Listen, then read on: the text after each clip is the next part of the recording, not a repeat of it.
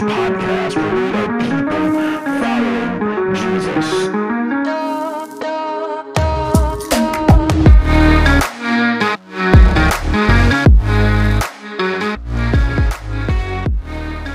What's going on, everyone? My name is Brian Williams, and I am the pastor of Restoration Church in Traverse City, Michigan. Thanks so much for allowing us into your digital life and tuning in to this message. If you would like to get involved with anything we have going on, you can do so at restorationtc.com. While you're there, you can find out about events, get to know a little bit more about what we believe, and you can also give a donation. Now, we're set up a little different than most in that we have a community account where 100% of your donation goes directly back into the community, both locally and globally. We've partnered with organizations like Freedom Builders here in Traverse City, World Orphans, and Charity Water. We also have an overhead account that helps fund the mission and vision of the church. Our vision is people following Jesus, and our mission is transparency, community, and change. Thanks again for checking out the message. Now let's get to it. They dragged his body outside of the city limits, presuming him to be dead. But there was no more life in him. When you get stoned that much, no, not this type of stone, thrown rocks at you. If that happens, if a few connect just the right way, there's no way you survive through something like that. So they dragged his body outside of the city because they didn't want to have to keep looking at that and wanted to keep the city clean. So they dragged it out of the city and left it where it was. Disciples came and followed after him and crowded around him, looking around and thinking, now what do we do? This guy that we've been learning from is now bloody and on the ground, looks a lot like he's dead. But then all of a sudden, breath starts entering into his lungs, and he gets up, he's confused, and he gets up, and he goes back into the city. Paul woke up or was revived, whatever it was. Either he died and came back to life, or he was knocked unconscious by one of the rocks. But he gets breath back into his lungs, gets up, bloodied, beaten. He had just been stoned, and he goes back into the city, heads around the area, and continues to preach the gospel, putting people in place that can take care of the church. And he is on a mission. And he will stop at nothing to get this gospel out.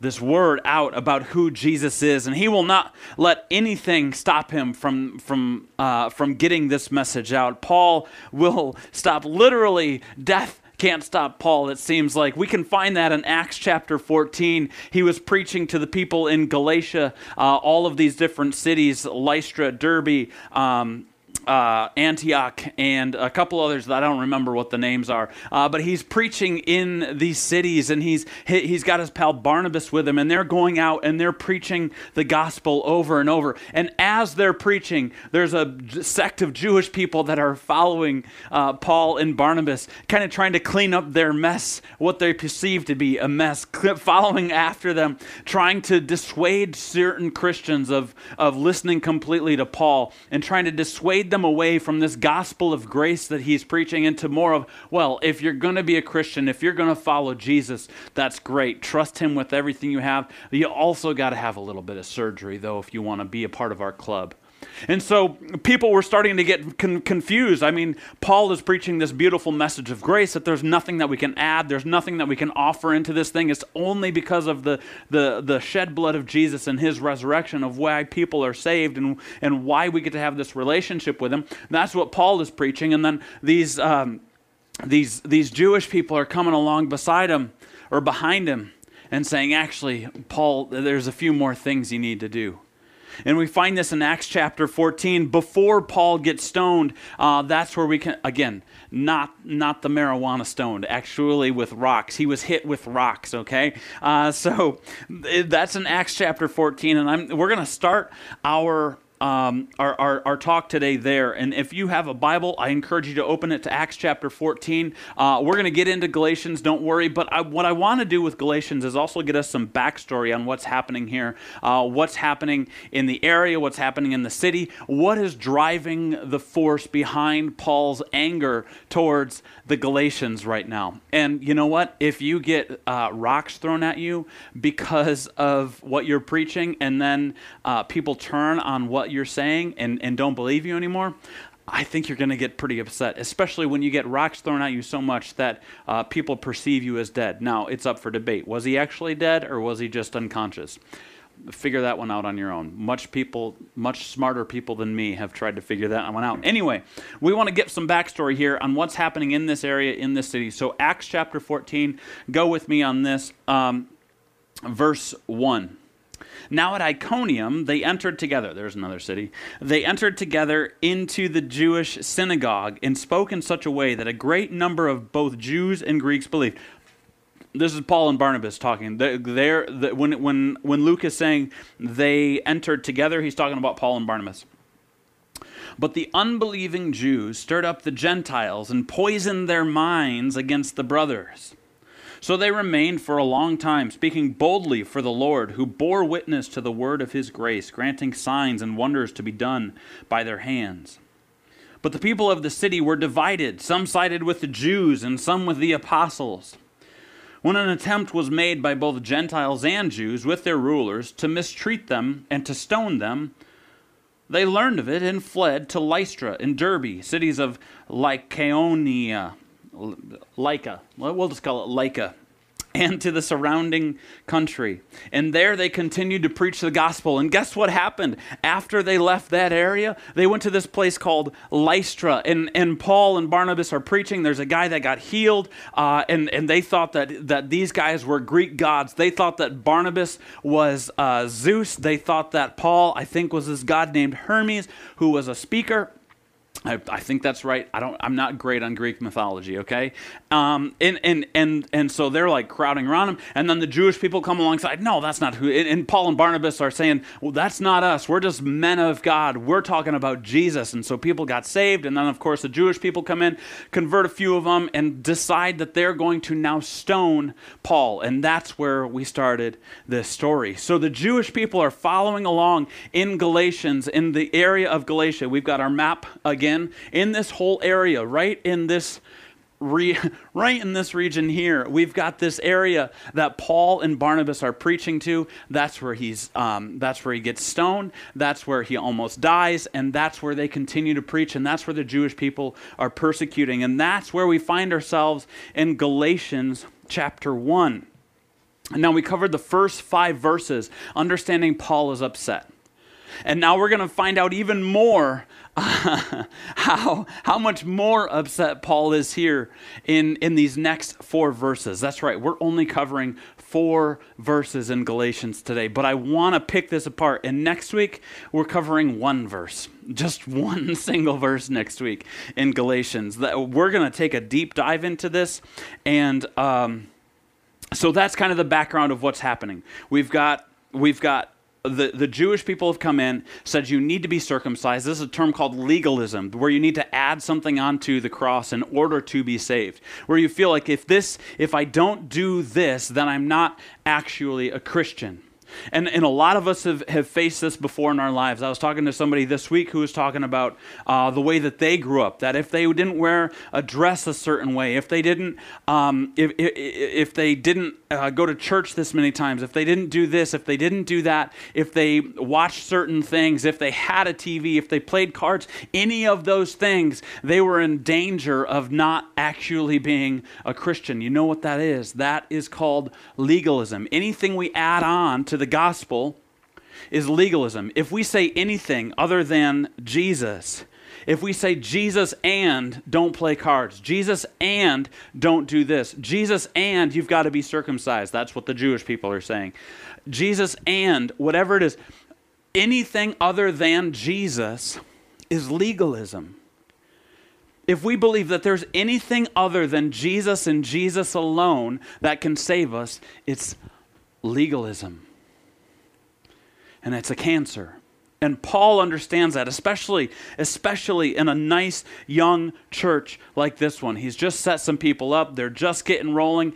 The last thing he needs is something to come and muddy the waters of what it means to be a follower of Christ. He needed to keep the purity of the church what it was.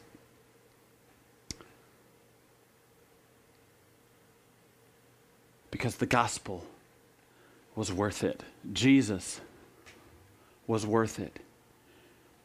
And we're going to find out a little bit more about why this was so important. All right, so we are in Galatians chapter 1, starting in verse 6. I am astonished that you are so quickly deserting him who called you in the grace of Christ and are turning to a different gospel. Paul's saying, I'm blown away that you are deciding to go a different direction. Again, we see here that he is understandably upset. Every other letter he's written to the Romans, Corinthians, Thessalonians, Colossians, Ephesians, all of those, Philippians, all of those letters, after the introduction, grace and peace to you, yada, yada, yada, from our Lord Jesus Christ, every time after that, there's usually a sentence or two of thanksgiving. I thank my God every time I remember you, your generosity, all of those types of things. I used to use that sentence, I thank my God every time I remember you, because I was a good Baptist kid. I would send it to a girlfriend, like, oh man, I thank my God every time I remember you, like trying to be cute and romantic. I don't know, it's how we do it back in the day. And anyway, that's how Paul starts most of his messages out. I'm so thankful for you as a church. I'm so thankful for how you're connecting with the gospel and you're moving it forward and you're being the salt and light of the earth, all of those things. I'm so happy that you are being the church. Not so with the Galatians. Not at all. His first thing is, I am astonished that you are so quickly deserting him who called you in the grace of Christ and are turning to a different gospel. He goes right into them. He's calling them a traitor, a deserter. Like these are military terms that he's referring to. Man, that you've deserted him, that you are so quickly deserting him who called you into the grace of Christ. He's talking about Jesus. How could you so quickly desert Christ? A military term of being a traitor or a deserter. I'm going to leave this battle. I'm going to leave this fight for something else. He's like, I can't believe how quickly you're deserting this and turning to a different gospel. And a lot of us as Christians can go like, oh yeah, man, for sure. I understand completely why Paul's so upset. They're deserting the gospel, blah, blah, blah, blah, blah. And man, I just got to say, I feel like we as Christians do the same thing. In modern day, United States of America, wherever you're watching this, followers of Christ today are doing the exact same thing. We are so quickly deserting the gospel. We are so quickly deserting Jesus and moving towards a different gospel. And the question becomes, which gospel am I following? Am I following the gospel of Christ or something else? Am I floating more my American ideas and what it means to be great in this country and how to be an American citizen and what it means to be an American citizen? Or is that my gospel? Or is it the gospel of Christ? How quickly we desert him who called us into the grace of Christ and are turning to a different gospel. And it might not be circumcision. It's probably not. Happens when you're 8 days old or whatever, when you're still in the hospital. It's not 8 days old. I'm not even going to touch that subject. How quickly we are turning to a different gospel. Men in the church, leaders in our cities and in our towns, we are deserting the gospel of Christ for something better. We're deserting it for our jobs. We're deserting it for whatever makes us feel better about ourselves. We're deserting it for dessert. I don't know. That's just made. We're deserting it for anything other than the gospel of Christ.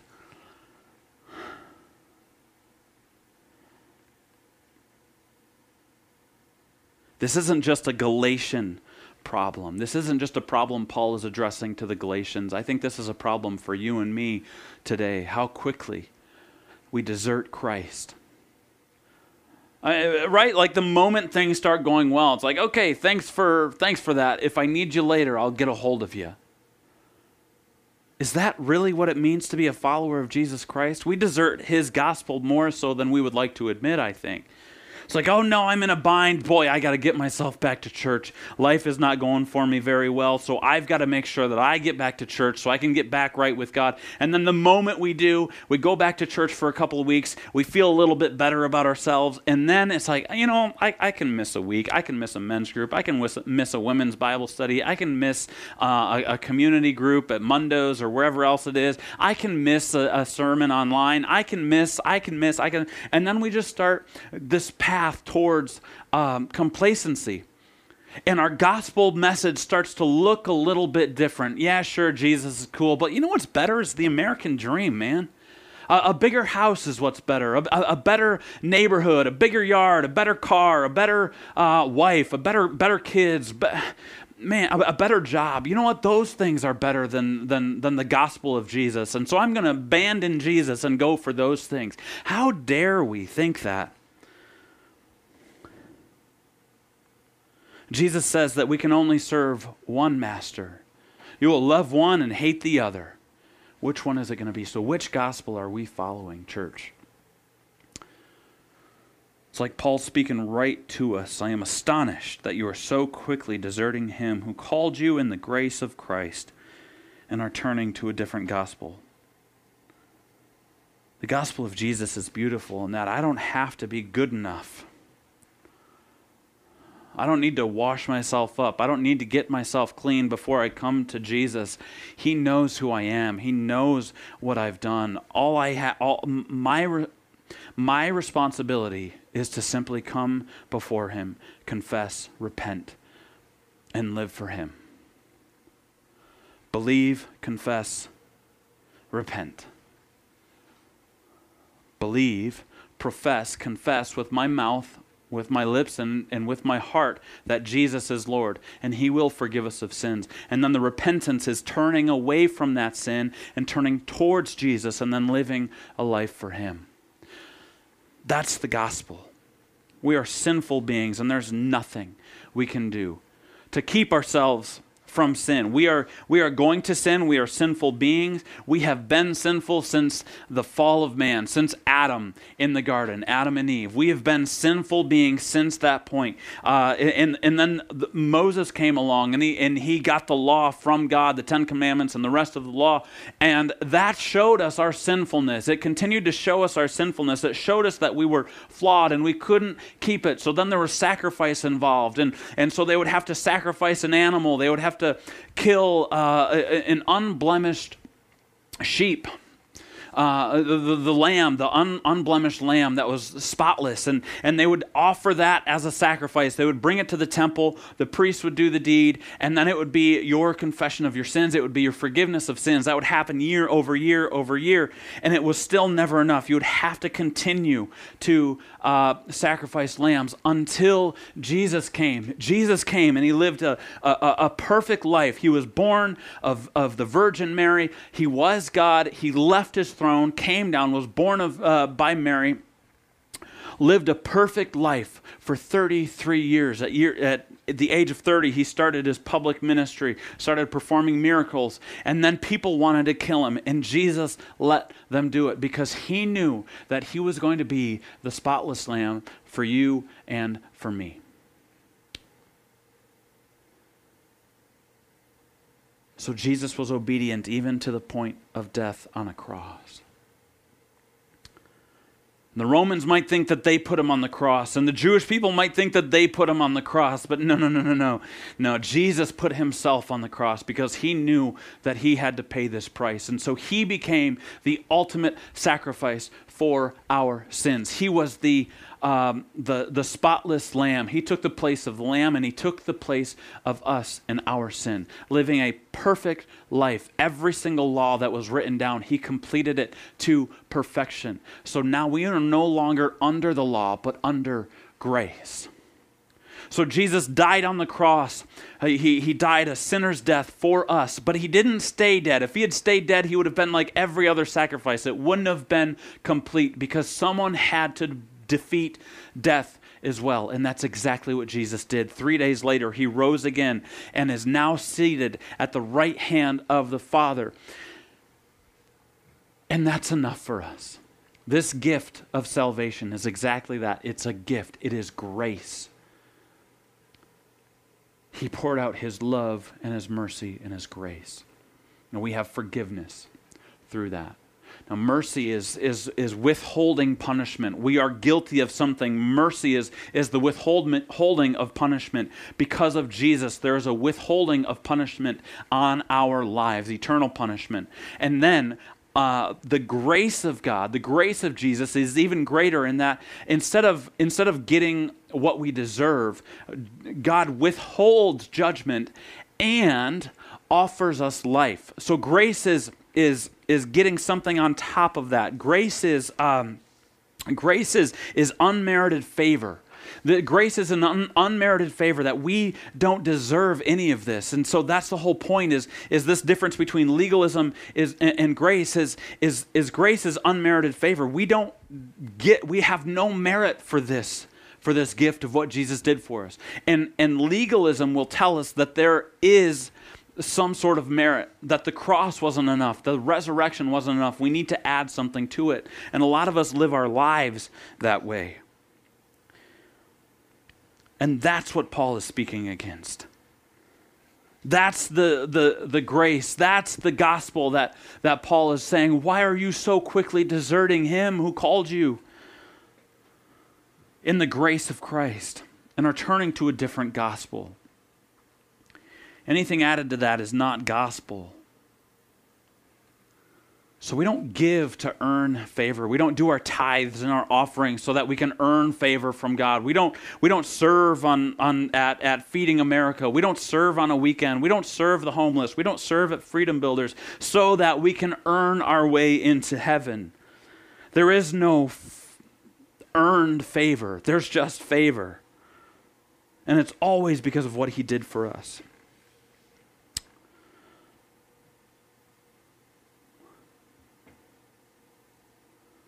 Okay, verse 7. Now you can see why we're only doing one verse next week. All right, verse 7. He kind of backtracks a little bit here. Not that there is another one, talking about a different gospel, not that there is another one, but there are some who trouble you and want to distort the gospel of Christ.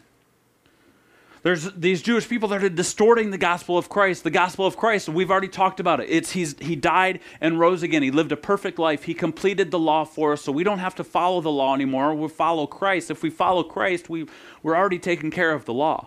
That's the way it goes. We look at Christ, we look at what he did, the law is taken care of.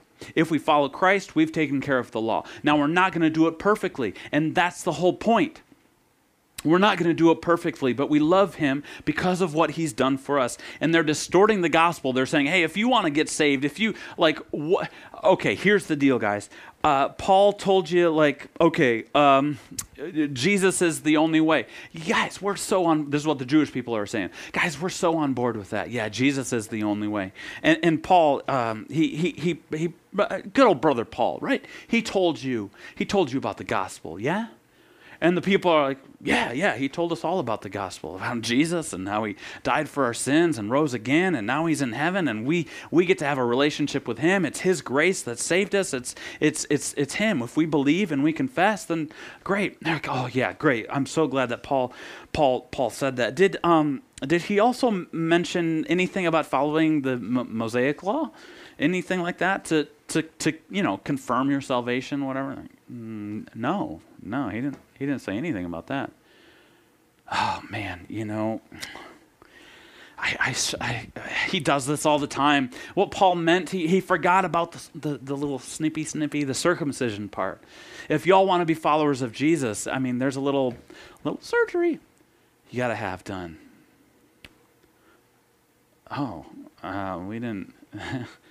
That's what these people were coming alongside. Now, those are Brian thoughts. That's not exactly Bible, but we do know that they were coming along behind Paul and Barnabas and saying, look, if you guys want to be saved, yes, Jesus is good, but you also have to follow all of these things. If we have to do it, so do you. In fact, in Acts chapter 15, there's a whole council that happens where the apostles, all of them, are gathered together and like, what should we do about this circumcision thing? Because some people are thinking we should do it. Others are saying we don't have to with the Gentiles. We've never seen the gospel going to the Gentiles. In fact, we didn't really know that it was going to happen. Who knew, right? But now we have this issue that we got to take care of. So there was a whole conversation about it in Acts chapter 15. They're saying and they came with a conclusion that no, you don't have to be circumcised. But Paul had to write this letter because they were confused.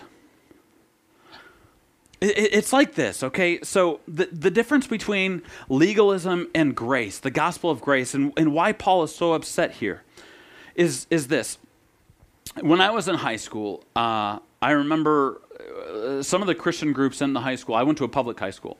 Some of the groups would do like we do outreach events or whatever. Like I came to a Bible study a couple of times, but I remember this one time there was a specific group that came and spoke. They did a pep assembly, like a motivational speaker type person, but he was also a Christian dude. And so he had that, and then he was like, hey, stay after school and we'll have a pizza party. And everybody's like, great, we love pizza. Because when you're in high school, like Little Caesars Pizza is the pinnacle of pizza. It might still be to this day, to be honest with you. And so they're having a pizza party. Well, they were going to have a pizza party, so I show up. Like I said, good Baptist kid, a couple of my friends are going, whatever, let's go to the school after school, let's stay at school, and they're going to have a pizza party, and this guy's going to be there, maybe we can meet him, say hi, whatever, thanks for talking. And so we get there, and it was the classic bait and switch, where it was like, yeah, guys, oh man, pizza's on its way. And if you want pizza, here's what you're gonna have to do. If you want this delicious Little Caesars pizza, the hot and ready, it wasn't a thing yet, but you want the hot and ready pizza, man, we want you to have pizza. But here's the thing: you have to listen to my little talk first before you can have the pizza. And everybody's looking around like, oh man, we gotta have pizza. We just wanted the pizza. Now you got to say something to us. So this guy gives a whole gospel spiel. He's like, man, if you want to follow Jesus, here's the thing. You can follow Jesus, and then we'll have pizza afterwards. All right, so there was something that the kids had to do, us high schoolers had to do. We had to listen to the talk. We had to make a decision, and then we could have pizza. That's legalism.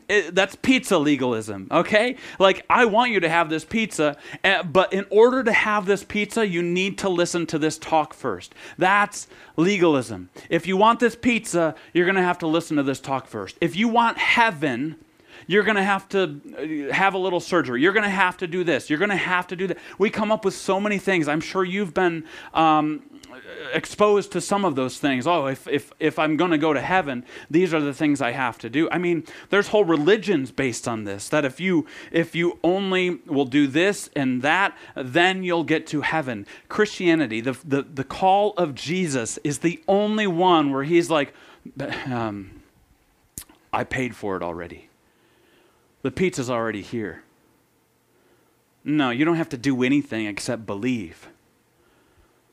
See, grace is this idea, the gospel is this idea that instead of waiting for the pizza to come at the end, that they just show up with pizza. And we all get to eat as much pizza as we want. And then afterwards, they're like, hey, we would love it if you just sat and chatted with us for a little while.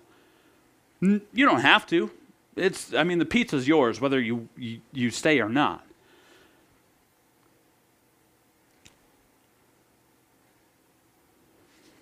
That's the difference between legalism and obedience. Legalism and grace. There are things that we should be doing. There are ideas that we should have. There are lifestyles that we should pursue. But not to earn God's favor, but because of what he's already done for us. Not to earn salvation, but because we are saved, and now I want to live this way.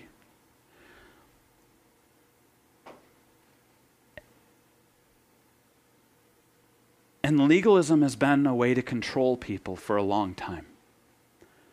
Honestly, as a pastor, this scares me. I don't like giving this message necessarily because this message of grace is one where you can take it and you can use it as a weapon. Now, if you stick around, you're going to hear some more about grace and freedom and what it actually means to be free and what we should be doing with our freedom. That's going to be a few weeks later once we finally get to chapter 5, which, might be 2025 by that time, but we're going to get there.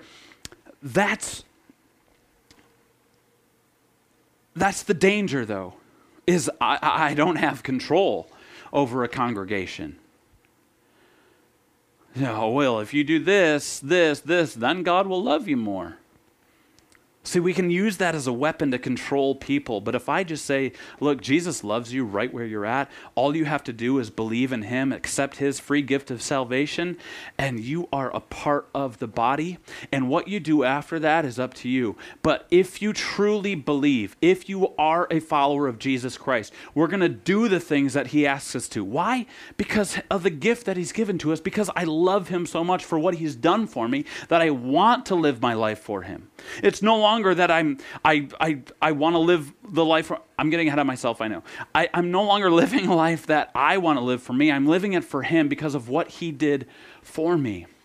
I'm going to remain in him. I'm going to love people around me because it's what he's called me to do, and I love him. So I'm going to be obedient to him. I've already got the pizza, and now I'm thankful for the guy who gave me pizza. Instead of, I got to listen to this whole spiel so that I can get pizza. It's a subtle difference, but I hope you understand it because we got more verses to go through. Basically, okay, but before we get there, sorry, I've got more scripture. The gospel means good news. And he's saying in verse 7 that there are some who trouble you and want to distort the gospel of Christ. And some of us, we don't necessarily always see if it's true gospel. How do we know what true gospel is? There's so many people out there speaking and talking about, okay, this guy is going to say this guy's going to say this. And some of it sounds really good. You can go on YouTube and listen to 1,000,000 sermons if you want to, and they're all going to be great. Well, no, that's not true. Some of them are going to be great. There's really good speakers out there. Just because you're a good speaker doesn't mean you're pushing forth the gospel. And some people want to twist the gospel, like he's saying here. Want to distort the gospel, want to perverse the gospel. And a perversion of the gospel always has a little bit of truth mixed into it. I'm thinking of prosperity gospel. I'm thinking of people who say, you know what, whatever you want to believe is fine because we're all the same. We're all going to the same place anyway. That's not what the gospel teaches. Jesus said, I am the way, the truth, and the life. I think a good way to know if it's a true gospel is Jesus the hero, or does this guy or girl just want to hear themselves talk for 90 minutes or 45 minutes or whatever it is? Who's getting the glory here? Is the center of the story Jesus, or is it something else or someone else? Is this just a little self-help book so that I can feel better about my life? Or is it this undying passion for Jesus Christ, our resurrected Lord? Is that what this is about? Or is it about something else? How can I get better in life? How can I get ahead in life? How can I have a better marriage? How can I have all of these other things? If it's anything other than that, it's not the gospel. Now, we can preach about all those other things, but Jesus is always the center of the story, and Jesus is always the hero. If you want to understand what my messages are always about, I'm going to tell you it's always going to be about Jesus. And if it's ever something else, let me know. Paul talks about this in 1 Corinthians. One of the letters he wrote to the Corinthians. He said, for when one says, I follow Paul, and another, I follow Apollos, are you not being merely human? What then is Apollos? What is Paul? Servants through whom you believed, as the Lord assigned to each. I planted, Apollos watered, but God gave the growth. So neither he who plants nor he who waters is anything, but only God who gives the growth. He who plants and he who waters are one, and each will receive his wages according to his labor. For we are God's fellow workers. You are God's field, God's building. Paul sums it up. If you want to know what the true gospel is? If anybody starts claiming anything other than Jesus, that's not true gospel. He's saying here, who is Apollos? Who is Paul? Y'all are talking about and there's division. Remember, we talked about this last week, and the church in Corinth, they were having some issues with unity, and we talked about, Jesus says we are one church under Christ. Who's Apollos? Who's Paul? No. It's Jesus. See, I may have watered, or Apollos may have watered. I planted the seed. Apollos watered the seed, but it was God who gave the growth. All I'm doing is I'm just planting some seeds, and you might go to another church and get watered, and then God's going to make it grow. I'm not going to make any seeds grow. I'm not going to be able to do any of that kind of stuff. It all is God. It's all Jesus. So neither he who plants nor he who waters is anything, but only God who gives the growth. You want to know if somebody's preaching gospel? Who's the hero of this story? Well, I don't even know the gospel story. Then start reading your Bible. I beg you, start reading your Bible. That's the only way we're going to know what's real and what's not. You can listen to YouTube speakers. You can listen to people who call themselves pastors or priests or whatever it is. There's a few of them out there. That sounds great, it sounds brilliant, it sounds really smart, but it's not preaching Jesus. And we got to be careful of those people. So the best thing I can tell you is study the Word, study the Bible. Don't take my word for it. Read the Bible for yourself. See it for yourself. When we were planning this message out, somebody brought up the idea of a counterfeit dollar, and I had to make sure that this was real. The counterfeit dollar, in order for people to detect if it's a counterfeit money, so there's Homeland Security, like all those people that I don't remember who it was. Anyway, there's a department that checks currency to make sure that it's not counterfeit, that it's actually real money. And in the training of this, for the real money, they don't continue to look at all the counterfeit money. They look at a real $100 bill or a $20 bill or a $5 bill, or whatever it is. Usually it's like $100 bills. And they'll study the $100 bill so much so they just know it. They'll do a few different things. They'll touch it, they'll tilt it, they'll look at it, and they'll look through it. So those four things are what's going to do that they're going to... Now there's more to it, but for some reason, I don't know why this is, I couldn't find too many articles on how to detect or how to know what true money actually is, how to distinguish what true money is versus counterfeit. I guess random people, they don't want random people having that information. I don't know why, but anyway, I do know that those are a few things. They study true money, the actual currency, in order to detect anything that's false around it. To identify counterfeit money, they look at the true money. So they look at they start with touch, and they'll feel the dollar bill or whatever it is. There's a certain type of cotton-based paper that money is printed on. And so when you get counterfeit, it feels a little bit waxy. It's not the exact same counterfeit or exact same dollar bill that they're feeling. The dollar bill has a cottony feel to it. In anything counterfeit usually has a little bit of a waxy feel. So then they'll tilt the money. They'll bring it up to light, whatever. They'll tilt it. There's some optical changing color print stuff that changes colors, the way you angle it, the way you move, the way you do it. So there's certain things that colors will change with your dollar bills. And then they'll look at it. There's micro printing on the lapel, at least on the $100 bill. There's a micro printing on the lapel of Benjamin Franklin.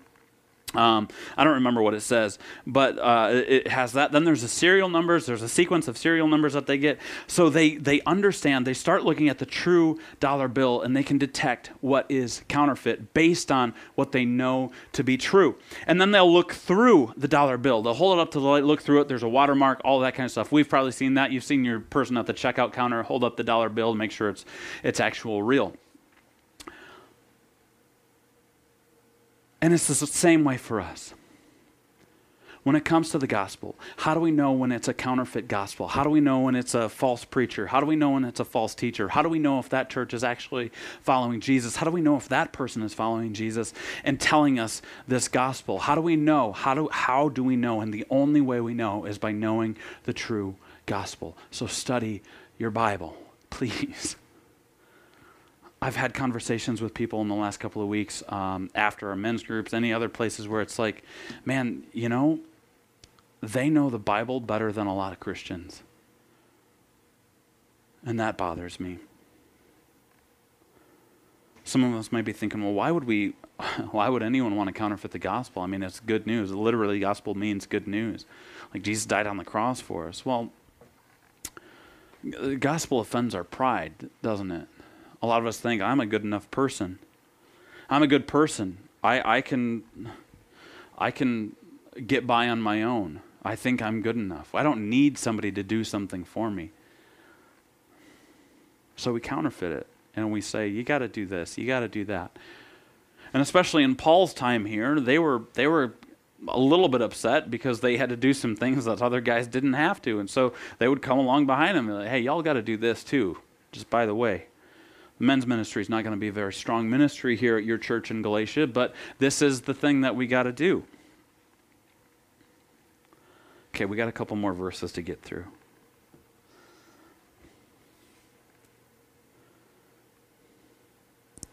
Verse 8. But even if we, let's wait for it to come up there. Maybe. There we go. But even if we, or an angel from heaven, should preach to you a gospel contrary to one we preach to you, let him be accursed. That means let him be damned. As we have said before, so now I say again, if anyone is preaching to you a gospel contrary to the one you received, let him be accursed. So within the very first 9 verses in Galatians, Paul is saying that anybody who's preaching to you a different gospel, anyone who's preaching you a gospel contrary to what Jesus has done and what he said, if anybody's saying you've got to add this to be a Christian, you've got to do this to be a Christian, you've got to do this to be a Christian, if anybody's saying that, let him go to hell. Send them straight to hell. That's what this means, to be damned, to be accursed. It means, man, this guy is going, send him to hell. I don't care who it is. There's a double damning here. Let him be accursed once. And he's saying, even if it was an angel from heaven who's preaching you a gospel contrary to the one we preach to you, let him go to hell. He's saying, angel, this is bold for God. Michael, Gabriel, whoever you are that's preaching a different gospel, if you're telling me that I have to do ... in order to be saved, if it's anything other than believe in Jesus Christ, then literally go to hell. Those are strong words from Paul. But do you blame him? Remember, we started this whole thing out with him getting stones thrown at him and almost dying, or maybe dying and coming back to life. So yeah, he spent a lot of energy here, and it is so important to get this right. He's saying if anybody's going to preach anything contrary to this, they can go to hell.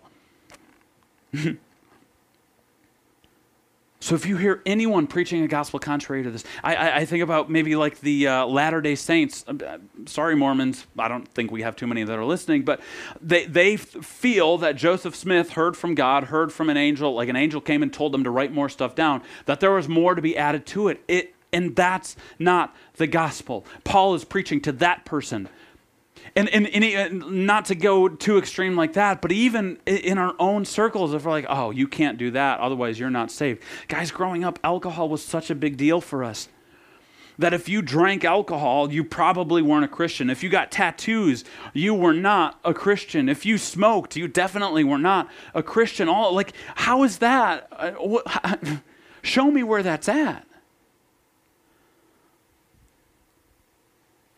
Paul is defending the gospel, and he's saying, I don't care what people think. We're going to get to that next week.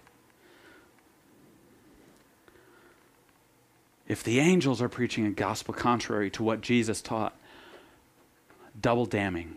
And guys, I'm telling you, if you hear me preaching a gospel contrary to Jesus, man, kick me out. Get a hold of the board, let them know that I'm preaching heresy, and throw me out.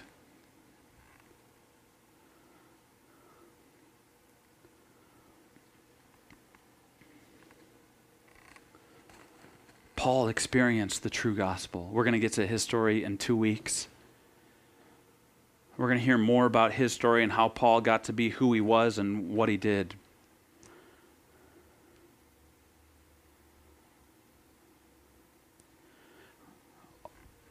we're coming into a culture, a time where anybody's truth is right. Anything is okay. Follow your heart, whatever.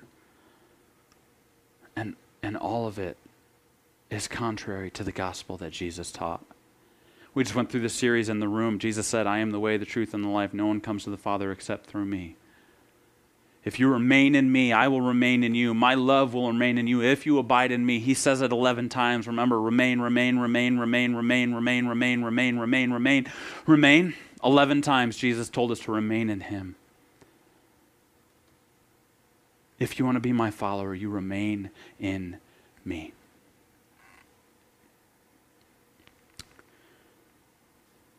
And anybody who preaches anything different than that can go to hell.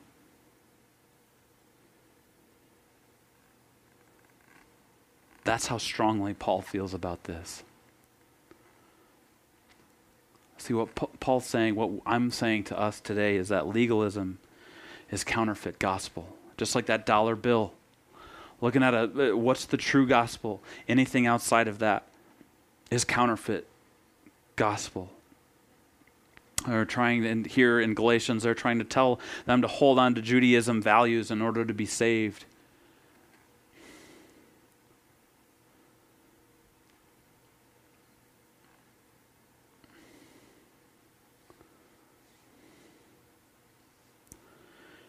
And as I alluded to earlier, we follow a counterfeit gospel of wealth, of success, of anything and everything else. Legalism, every ism has something for you to do in order to be saved. Legalism says if you want to do this, you've got to do this to be saved. If you want to have this, then you've got to, if you want salvation, then that means that you can't do this, you can't do that. Or you've got to follow these strict rules that we have for you. And Jesus was saying, man, I'm here to set you free. My yoke is easy, my burden is light. I'm here to set you free. Now what you do with that, that's when we can start talking about it. See, there is obedience, and there's a difference between obedience and legalism. Obedience comes out of, thank you for what you've done for me. Now what can I do for you because of what you've done for me? Legalism is, what do I need to do to get you to like me? Again, is your pizza coming at the end of the night or the beginning?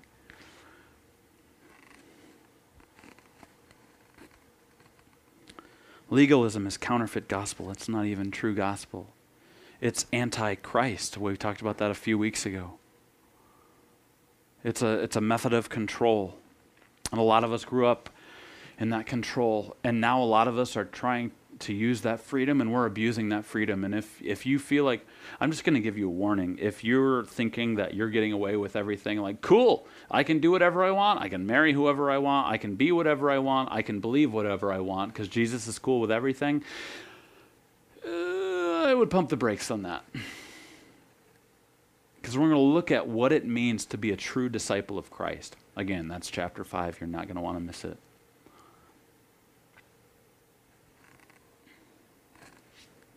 Grace is the true gospel. And that's hard to comprehend, isn't it? It's so basic, this idea of grace. And this is, I think, what brilliant people can't, like those really, really smart people on that are preaching on the internet, this is what they don't understand is how can it be so simple? Like, I just have to believe in Jesus and then that's it? That's what he says. And follow him.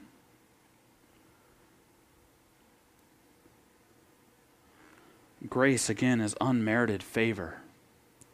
And that's what the gospel is. It's unmerited favor. And here's the deal.